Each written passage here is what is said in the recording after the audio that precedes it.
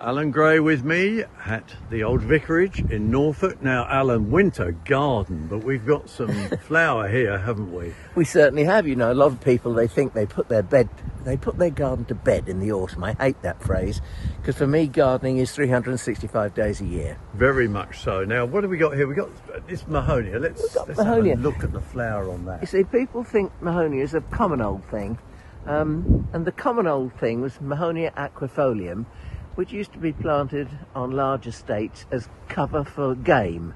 But, you know, suddenly a few interested gardeners, they started breeding from it, and they crossed one variety with another. In actual fact, one of the most famous varieties is called Charity, and Charity is a beautiful smelling Mahonia. It drops its petals like mad, but it blooms in the winter, and you get that sharp scent carried on the air. It's absolutely lovely. It was bred at Buckingham Monacorum in Devon. And we got many more varieties today. And would you believe that this is a plant that is now self-seeding in the garden? So I've got Mahonias popping up everywhere. Yeah, well, not everywhere, but you can't give them a name because they're, you know, genetically different from their parents. But, you know, there's a Mahonia, evergreen, very spiny leaves, a sort of architecture-looking plant. But if you come over to this thing, look at this. I mean, you know, what's not to like about that? That is Hamamelis, or witch hazel. And to think that that produces all that flower with not a leaf in sight. No, the leaves are gone, but you do get 2 seasons of bloom, or 2 seasons of interest from this. And one of the things is that you've got these lovely blooms on the naked stems in the winter, but you also have fantastic autumn colour. So these leaves, they flare up to all those lovely fiery tints.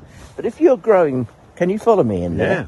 Yeah. If you're growing witch hazels, you often need to watch out, because if we look down here, you see all these stems, they're growing from the rootstock. Now this is a grafted plant, so if these grow up and flower, they will eventually take over, and they will just have silly little tiny yellow flowers on them. So I've got to get in there and get all those growths out, right the way down as far as you can go.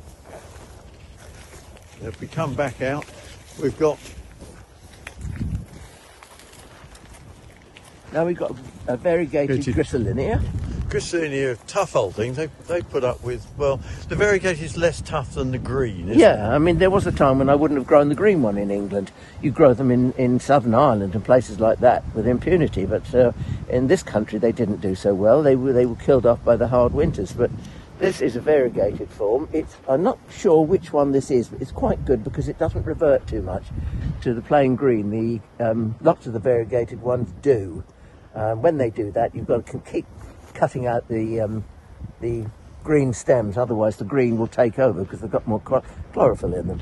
They also quite put up with salt as well, don't they? Yeah, they do. Salt and wind. Yes, salt and wind. They're a very good coastal plant. Yeah.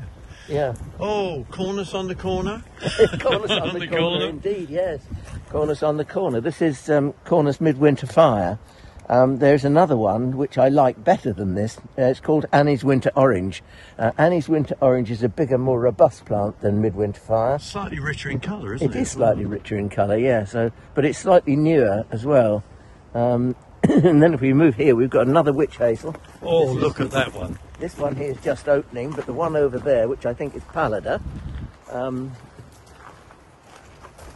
this one here is Pallida, I think. And you can see it's been here for some time. It's quite an old plant. People often say to me, do you cut them and take them in for the winter? Well, you can see I had nibbled little bits off here and there, and I occasionally do take a few stems into the house, but I don't like doing it too much because they don't break freely. And so once you cut them, you know, it leaves a scar. So cut them a little, but don't be greedy. Yes, another bit of garden to have a look at here. And oh, look at is it euonymus over there? It is, yeah, it's euonymus, one of the spindles. Fascinating things. Now, would you believe I didn't plant these? They found their way into the garden, and I think they found their way in via birds. If you look at this bunch up here, you can see how you get the contrast between the pink outer casing of the seeds and the bright orange seeds within. I mean, they are truly spectacular. Not much to look at in the summer, but then this is the winter garden, and the theme of this garden is really leaf, bark and berry. and a few early flowers. If we come around here, we can see another camellia.